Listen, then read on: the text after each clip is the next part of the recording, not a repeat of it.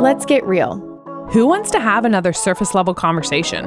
Not us. I'm Samantha. And I'm Christian. Two friends having raw but truth-filled conversations about the messiness of life. So buckle up and don't be shy. 'Cause yep, we're going there. Okay, we're back with our first really Fruit of the Spirit. One of my kids' favorite songs right now is L is for the way you look at me. O is for the only one I see. E is very, very extraordinary. I can't spell love. E is even more than anyone that you adore and love. Is all that they literally say. Graham goes, "Mommy, play the love song." How do they know that song? I played it one time because we love like dancing in our family room, and we normally dance like Spider-Man theme songs and stuff. But one time, Andrew and I were dancing, and they were like, they like loved it, and so we turned on that song just as like a ballroom, type like whatever swinging around song, and they love it. So now they're like, play love, and they all like to dance. We like spin in a circle. It's very cute. Well, I forgot the lyrics and said E instead of V. Yeah, you don't also even know how to spell the word. But that is like one of my favorite songs because I love Parent Trap, and I just think of them being on the Queen Elizabeth II, where they like reconnect. It's so good. It's so good. Guys, if you were like had AirPods in or something, or you were listening to our voices really loud, we're so sorry for the cringiness to this woman of what our voices just sounded like. Yes. But yes, guys, welcome to now technically like week 1 of our Fruit of the Spirit series. We are super excited to dive in with you.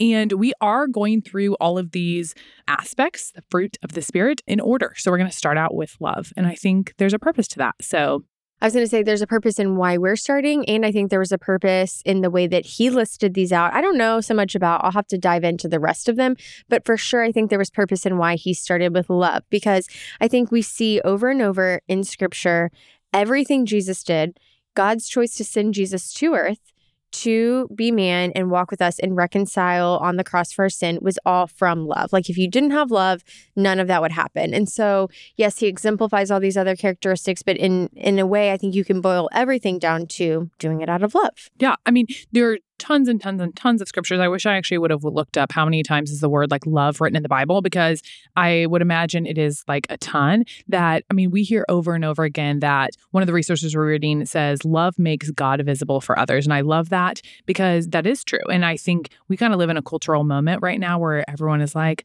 love all, love others. And I just, again, I think it's so interesting because obviously, as God created all people, like we are designed for love. We crave love. We desire loving relationships and that warmth and feeling of love. And so I just think it's interesting that like in God's design, if you believe in him or not, that like you are called and craving like this love because he is love. And it's such a good point. I think we'll end up seeing this with everyone that we study, but there's such a difference between the way that the world is defining all of these things now and the way that the Bible does, because and we'll get into more of this at the end, but I think the world would describe love as this emotion and this feeling. And again, I don't want to skip so far ahead to this, but I feel like it's important to say it's so clear in Scripture. There's multiple kinds of love when you get it from the Greek. It's Greek language, right? That comes out. Yeah.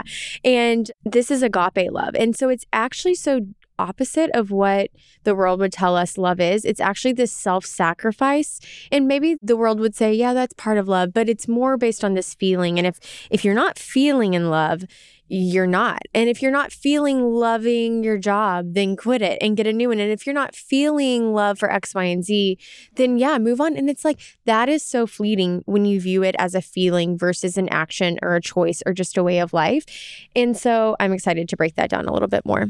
Yeah. So if you have read through Galatians, which we challenge you to do, if you missed our first episode, go back and listen just in our heart of why we're kind of studying all these fruit of the Spirit. But even leading up to that, before we get this list of the fruit, we see tons of things about love. So in Galatians 5:6, Paul talks about faith expressing itself through love, that these fruit are a part of that just expression. And it all starts with love. That Galatians 5:13 talks about serving one another in love. And then obviously the greatest commandment, love thy neighbor as thyself. Again, all of this circling around love, that what we do as Christians, how we speak, how we act, towards others all stems from, first and foremost, just love, and love that we receive from God that is then coming out in us because of us abiding with him. Yeah, I want to read that whole part about the greatest commandment. It's actually, I didn't know this. It's derived from, it's like quoted from scripture in Deuteronomy. So I want to read more of that context. It talks about a lawyer kind of asked, he was trying to test God, actually. He was kind of a teacher, Pharisee type. And he said, "Teacher, what is the greatest commandment in the law?" And he said to him, and this is Jesus speaking, he says, "You shall love the Lord your God with all of your heart, with all your soul, with all your mind. This is the great and first commandment. And second is like it. You shall love your neighbor as yourself. On these two commandments depend all the law and all the prophets." And I love that again from our intro episode, we were kind of talking about how he was speaking so much to a moral group of people that were just so teaching law. And he was saying like, basically none of that law matters if you're not first doing these two things. And so it's just good to get our hearts right in that position. And I love that it's even Jesus saying that because, I mean, we could go on for days and the examples of God, how Jesus loved other people on his time here on earth. And I just think that is so, I mean, obviously the best example that we can look at, that he loved people in words and in actions. He loved people who looked really different than him. He loved people that other people said like, "Oh my gosh, why are you spending time with them?" He loved people that it was really inconvenient. He went way out of his way. I mean, and so I just think that's like the most beautiful example. And one, obviously, we should all look towards that he himself is saying, no, first and foremost, love God. And second, love others. And this is how you do that. And he showed us tons of ways to do that. Mm-hmm. Not to kind of keep beating it down, but I love anytime we can add in scripture. And again, we could go through word like so many places in the Bible, but I also like this. It's in John 14:13, and he's kind of talking about that new commandment again. It's the same thing in a different way to say it. So he's saying, "A new commandment I give to you, that you love one another, just as I have loved you. You are also to love one another. By this, all people will know that you are my disciples if you have love for one another." He doesn't talk about if you give a certain way, if you show up for church every Sunday a certain way, people know you. No, he's saying like, this is how people will know you love me. And it kind of begs the question. It's like, well, if we're not loving that way, what are they thinking of us, you know? Again, I think we all know people that can be doing all the right things in life, but you look at their life and you're like, there is nothing enticing about the way you're living. There's something a little off, because when we're just going about knowing God in a way that's a moralistic checklist, we're missing the point of it all. And I think he makes that clear here. Mm-hmm. And I love that too, because he's going back to some more commentary off of the verses that Samantha just read, that God is our source of love and our model of love, that both John right there is saying that we like can love because God is love and he would do the same. But then we also should love because God is love and we should do the same. And so I love that because there's an action to that. And so in our first episode, we obviously talked about fruit of the Spirit being aspects of ultimately God's character that are then fruit from our lives in abiding with him. But I think it's so interesting because some of these fruit that obviously we are called to just abiding and remaining with God and spending time with him, and that's how we receive this fruit. But also some of these like are actions as well, that we have a role and an active part to play also in loving others out of actions. It's not just this like passive sitting around doing nothing. Mm-hmm. I think this could start to get a little spicy in my take of this, but we're talking about love being a verb, and it's actually interesting. So I looked up the worldly definition of love, and it's first listed as a noun, which I think our world most commonly use it as a noun. And then secondly, it is listed as a verb. And I think if you've been a Christian for any amount of time, maybe you've heard people talk about love as an action. And I think that I will share some personal stories of maybe how this has been true in our life, and you can be brainstorming for your own life too. I think that a lot of times love as an action does stir up affection in our heart and this feeling.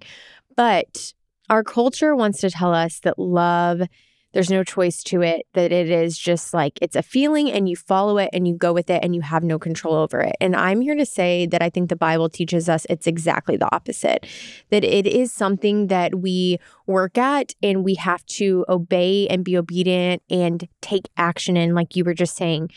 Because if I went off of a love feeling every day with my husband, Justin, we would have been divorced the day after our honeymoon, maybe during our honeymoon. I don't know. We got in one fight on our honeymoon. Like, there are times that I don't feel love to my husband, but we came in, thank God, with such an example from both of our parents and also an understanding that it's not always going to be this mushy-gushy romantic feeling, but that it is a choice that we're making daily to choose one another again and again and again. And you know what happens when we get into that mindset? Affections are stirred back up. And I do feel that mushy-gushy love, and I feel so attracted to him. And I just think that's so evident in our culture that we're just riding the waves of these feelings. And where is that going to leave us? You guys know I've talked about that I have a wedding planning business. And one of my favorite things that I get to do is talk to these new couples about, like, when I first meet a couple, I get to hear about their love story and just how they met. And one thing they always say, and one thing it's just been really strong in my heart, part of it just being that my husband and I like love marriage and are really passionate about marriage. But one of the things that I get to sit down and they'll talk about, well, like, I just love who they are. I love that always seems to like come up into the conversation. And I agree. Like, I love who my husband is, obviously. But I always try to like put it into that same conversation. I always come home and I talk to my husband about it too. Like, I just want to make sure that I'm always saying like, I love who you are today, but I'm also like committing to loving who you are in the future, because I want to remind myself daily that love is not something that is this feeling. Like, there are going to be plenty of days, there have already been plenty of days that I'm just like, I really don't love you today. Like, I don't love that about you. I'm like, ew, that's gross. I don't like that. Sin. We don't love that. Yes. And so I always try to insert that into that conversation. And then I come home and I talk to my husband about it too, because I'm like, I want to be refined in this way. I don't want to think that, yeah, this is just going to be this steady emotion in my mind, because I'm like, this is a choice every day that I get to wake up and I get to say, like, how am I going to love you today? Because like, God does the same for us. He looks at us and he loves us unconditionally, even though we sin and sin and sin again. And he has to teach us lessons over and over again. He says, no, I'm going to love you because like I have purpose for you and I have plans for you that are unconditional to how we maybe respond. Oh, that's so good.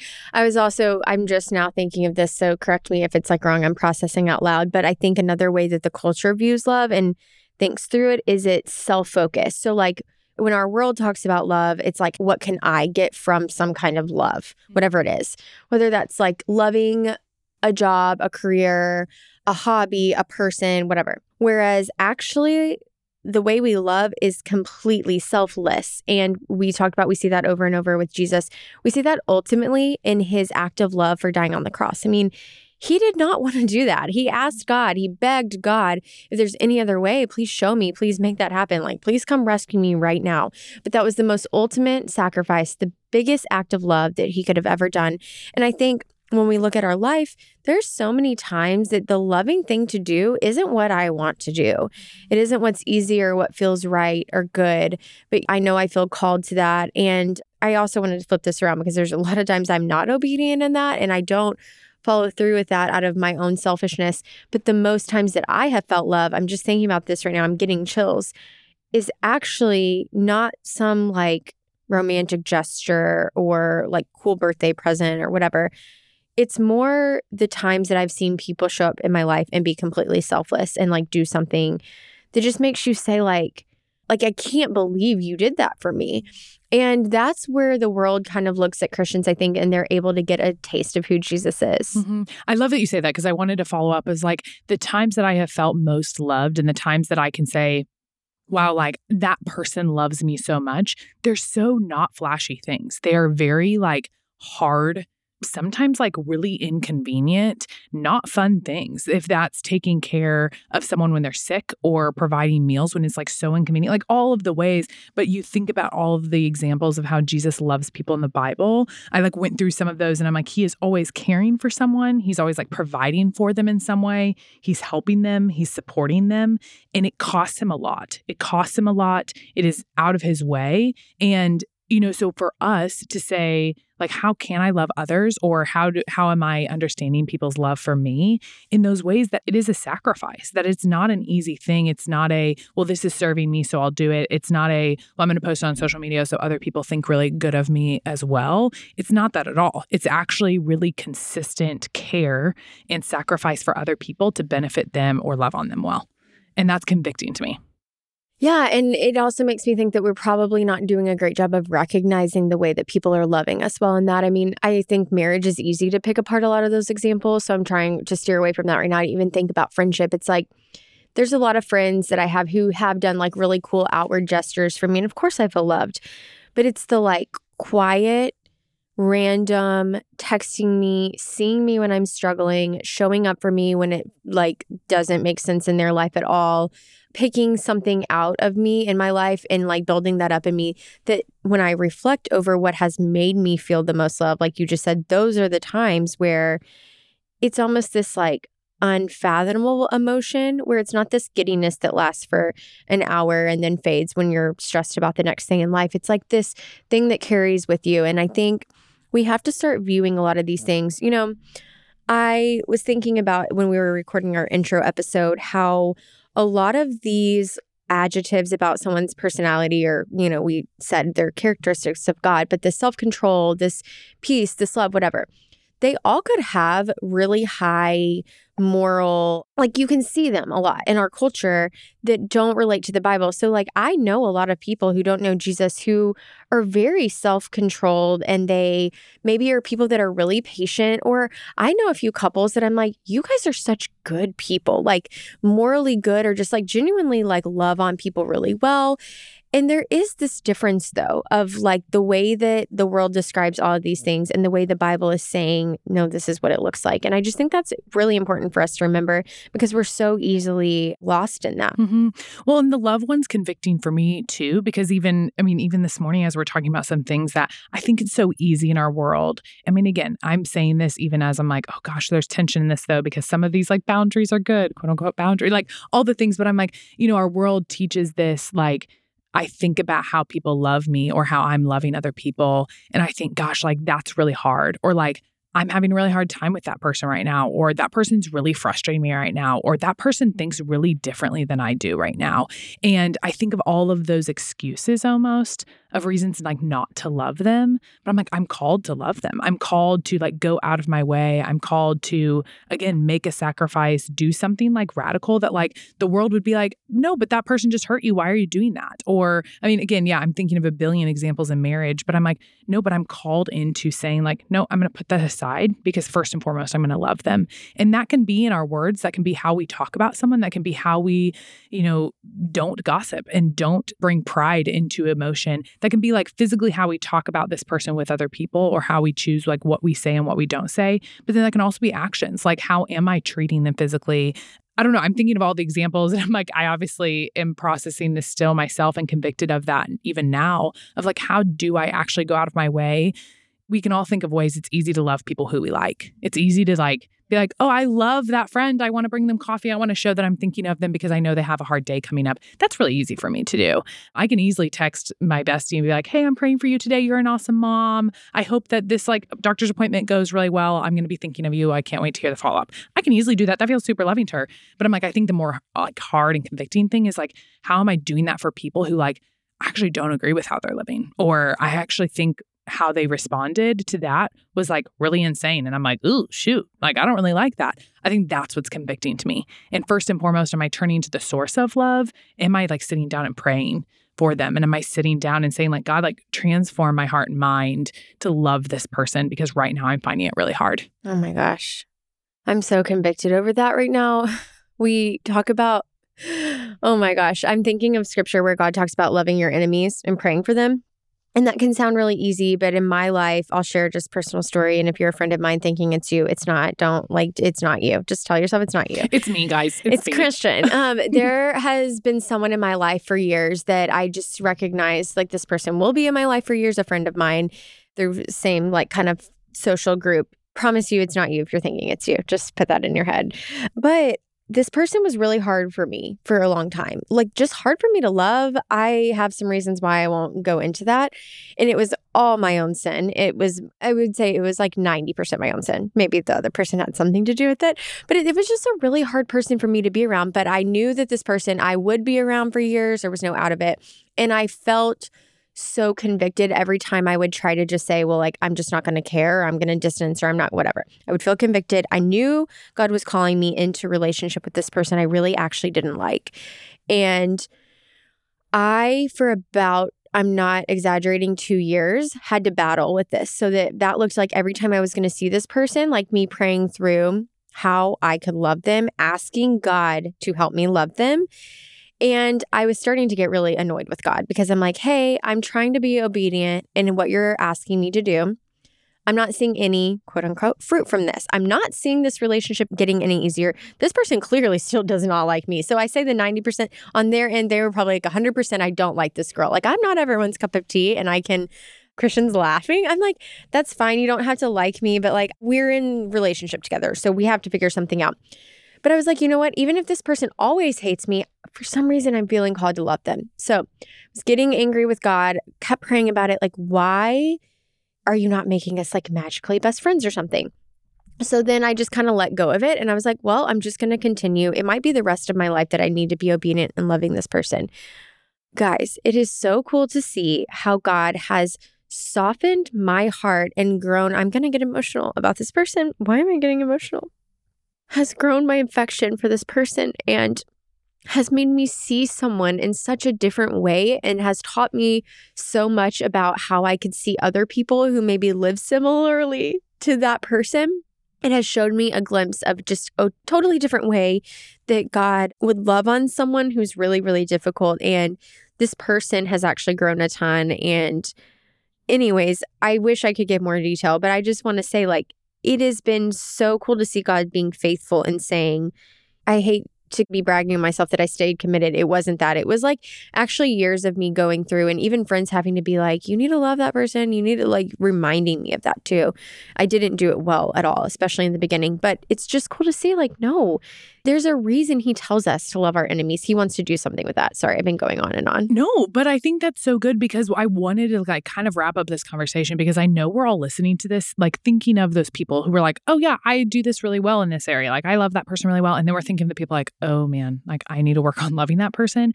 But I think it's so good in your story, because I want to remind us, like, this fruit is something that, yeah, we're called not to boast in ourselves. We are not boasting. Even when I hear you telling the story, you're not boasting in like what you did. You're boasting in what God has done through you. And I think when we talk about fruit of the Spirit, we are asking we're asking ourselves, and we're asking all of you all, we need to be people, we need to be Christians who take like recon of our lives. Like, am I abiding with Christ, that these are fruit of my Spirit? Like, are these fruit that are coming out of me, like exploding out of me because of my relationship with Jesus? Because like, we should be able to say that. You should be able to say, well, God, like, thank you for reconciling and redeeming this relationship that I really was not wanting. Like, I didn't want to do, but it's only through him.